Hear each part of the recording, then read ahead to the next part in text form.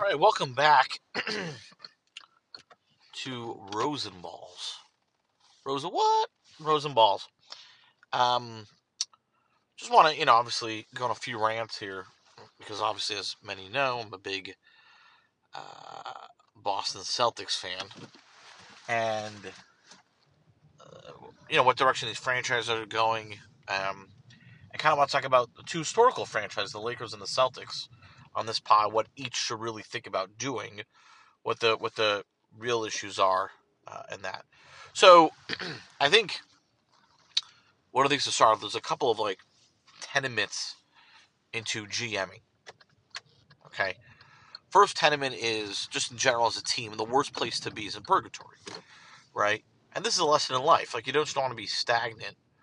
At a certain point, you have to have good self awareness and kind of be honest with where you're at, right?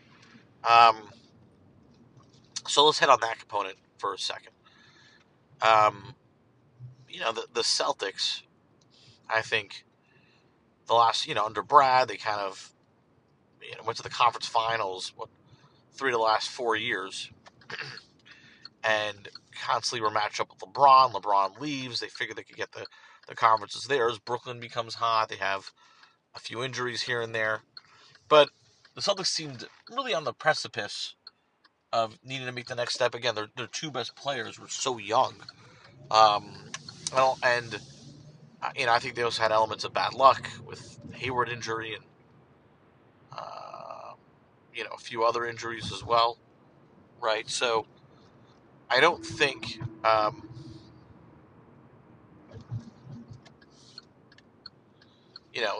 what anything is so strange to think that they had the mentality to want to push it. And I think you look back, they did the right signings every step of the way. I think the only quasi mistake that they did in recent memory, they made a few. One is you don't want to lose assets for nothing. So the whole Hayward thing was completely misplayed by Danny Ainge. They could have had Turner. That was a big one. The second thing was not understanding two things. A, just a bad read in the Al Horford situation. So Al Horford was immensely critical to Boston's success years ago. Obviously, when Tatum and Brown took off, that's obviously a big deal. But one of the real pillars or elements of their success was clearly Al Horford. And I think he was a matchup problem for Philly in those series. He spaced, could pass. He was just a perfect five for today's NBA. And Danny Ainge misplayed that. I think Philly realized he was a pain in the ass to them, so they just stole him in free agency. Not really steal, they just overpaid. Boston loses him, as we know, and then it's not enough to make up with that with the Kemba Walker signing. So that whole debacle was a huge minus. You lose Horford, you replace him with Daniel Tice, which doesn't get it done, and then you have Kemba Walker. I think if they were able to keep Horford, even with Walker, they probably beat the Heat in that bubble series. And I think they make the finals. And I think they have a competitive series with the Lakers. I really do. So that was that whole debacle was big. And then obviously then you kind of double down on it by losing Hayward for nothing. Fine. So now they're in a situation where the question is, are they in purgatory or not? Okay. What I would say is the coach kind of, it's not whether they're, are they stagnant because they made the conference finals and all that. I think they went away from things that worked. So they misassessed things that work. So as an example, one of the things that was really important for them was starting Tatum as a small ball four with a five. So even the last few years, when they were successful, it was always Tatum small ball four, defensive minded five, right? So I think part of the thing was just a complete misassessment of what actually did work, which was that component. So why are you starting two bigs? Any team that starts two bigs in the NBA today is just a dinosaur team. No team should be starting two bigs. In fact, go around the NBA, most teams are not starting two bigs. And if they are, it's because one of the bigs really plays like a perimeter talent. The only team that does is Atlanta, who has I would say Collins and Capella. The only good team I would say that does is Atlanta. Okay? But Collins is really a perimeter big. Horford's not. Horford's a center. And you're starting him with Robert Williams. That just doesn't make any sense. So I think there's, so I don't think they're in purgatory. I just think there's obvious changes in the lineup. Talent-wise, it should be improving. What about the Lakers? The Lakers did the right move. I think Frank Vogel, even though they were signing an abundance of veteran centers, okay, Vogel at least understood that they need to go small. They need to play LeBron at the 4 and Melo at the 4 and have defensive mind of 5 next to them, whether it's DeAndre Jordan, Dwight Howard, whomever. So they got it. So the Lakers actually, the issue the Lakers in the past was not adjusting, and of course playing Anthony Davis at the 5 is key. Sorry, that's the most important guy. You play Davis at the 5, LeBron at the 4. I think that was the big key. So that's actually a flip. Boston is regressing and just making old school lineups, and I got to blame the coach for that. Where the Lakers are not. The Lakers are actually doing lineups the way they should be fine. So I don't think that neither team is in purgatory. Both teams are not in a situation where they have to make a massive change, like trading one of their best players in order to get out of the funk. Okay, that's the first thing.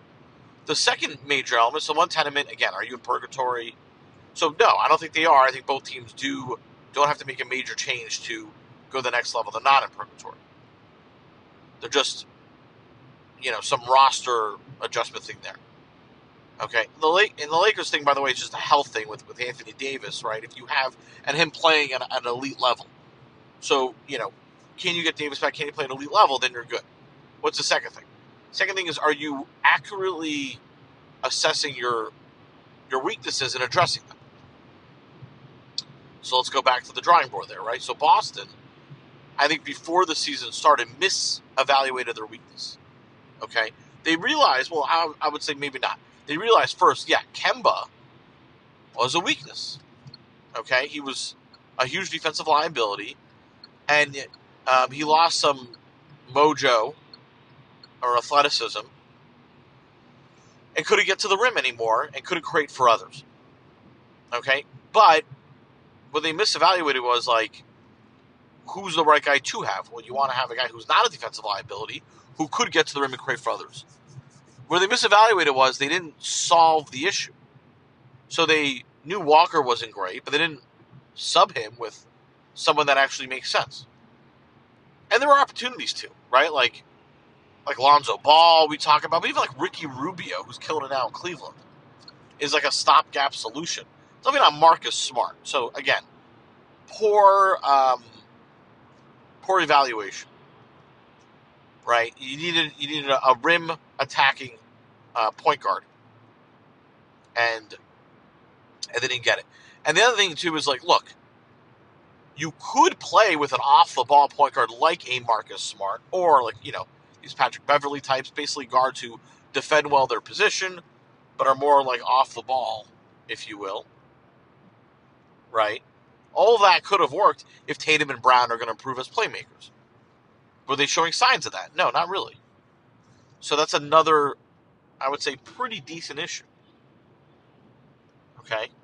Neither one of their premier talents, and that's fine, they are who they are, but neither one is really someone who can create offense. You really want them more off the ball. The more on the ball they are, the more ISO it is, and the less other players are getting involved.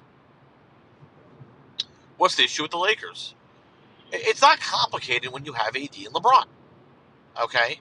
It's shooting, and more shooting. And Rosenblatt will say this, and I will reluctantly agree in the end. One of the big misses the Lakers did was when they moved off from Danny Green.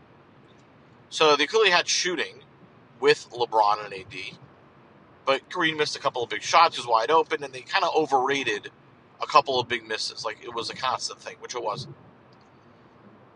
So as a result, they moved him, which I think they needed. I do think they need a third scorer off as a sixth man, which Schroeder is, but not instead of a 3-and-D wing, which they desperately need. So they misevaluated that, right? And then when they picked up Westbrook, they doubled down on the misevaluation, basically. Or like, there was no need for Westbrook. In what world is Westbrook needed? No, not at all. In fact, they probably would have made more sense with Kemba Walker, quite frankly, because he can play off the ball. But they just need guys who could shoot. They need like a bunch of George Hills. George Hill would make sense for them. Wes Matthews, they lost him. He was fine. That wasn't the issue. So that's part of the stuff with the Lakers. And again, with the Celtics, attacking point guards. So the question for both is, what do they do from here? So if you're Boston, there's a couple issues. First off, to get out of this, at least like feeling of purgatory, there's a small thing they can do, and again, like, they'll at least be able to develop their youth better, and then figure that out as well. So they got to get rid of Schroeder and Richardson. Those are the two guys. Now, in removing them, your goal is to get a young rim attacking point guard. But like, you're dealing crap. No one's going to take that back unless you want like Markelle Fultz, which I got attacked for suggesting.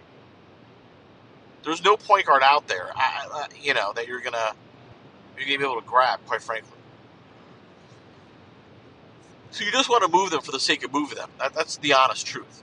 Now again, together they're making about $16 million, and teams can use them. There's going to be teams that are like I would look back for a stopgap point guard I would give a stab at that, like, maybe I would retain him. I don't want to go for a crazy deal yet. I'm not there. But the question is, does another team have like a point guard like that where those two guys make sense? I know it's going to sound crazy. Thinking out loud here. I don't know. I would look at, I'm not saying these deals are perfect by any means. You should get other pieces for it if you're Boston. But here are the guys you could get. So you can move those two guys, a minor asset. Now you're in Goran Dragic territory. All right, that's one. Which again, like, kind of a stopgap move.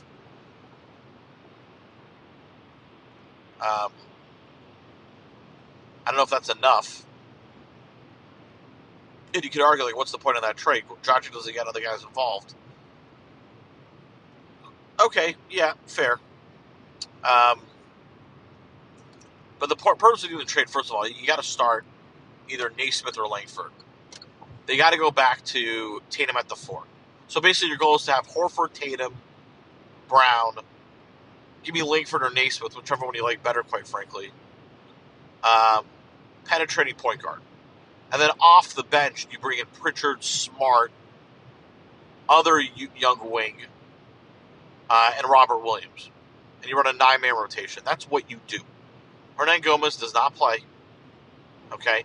You might throw Grant Williams as your 10th man, depending on the lineups and stuff. He could play. And that's it. So 9th with an asterisk, maybe 10th. You run a lot of wings and the 3-and-D wings, and that's fine. That's what you do for Boston. And Smart would be fine off the bench. Like, he doesn't need to start to be successful. So now, again, you go Schroeder, and you want to condense them. Schroeder and Josh Richardson and get a pure point guard. A guy you're only playing a point guard. So back to it, like, who in that role works.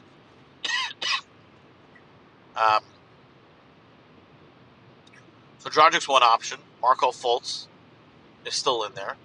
I mean, I know they don't sound great, but I think it makes a big impact.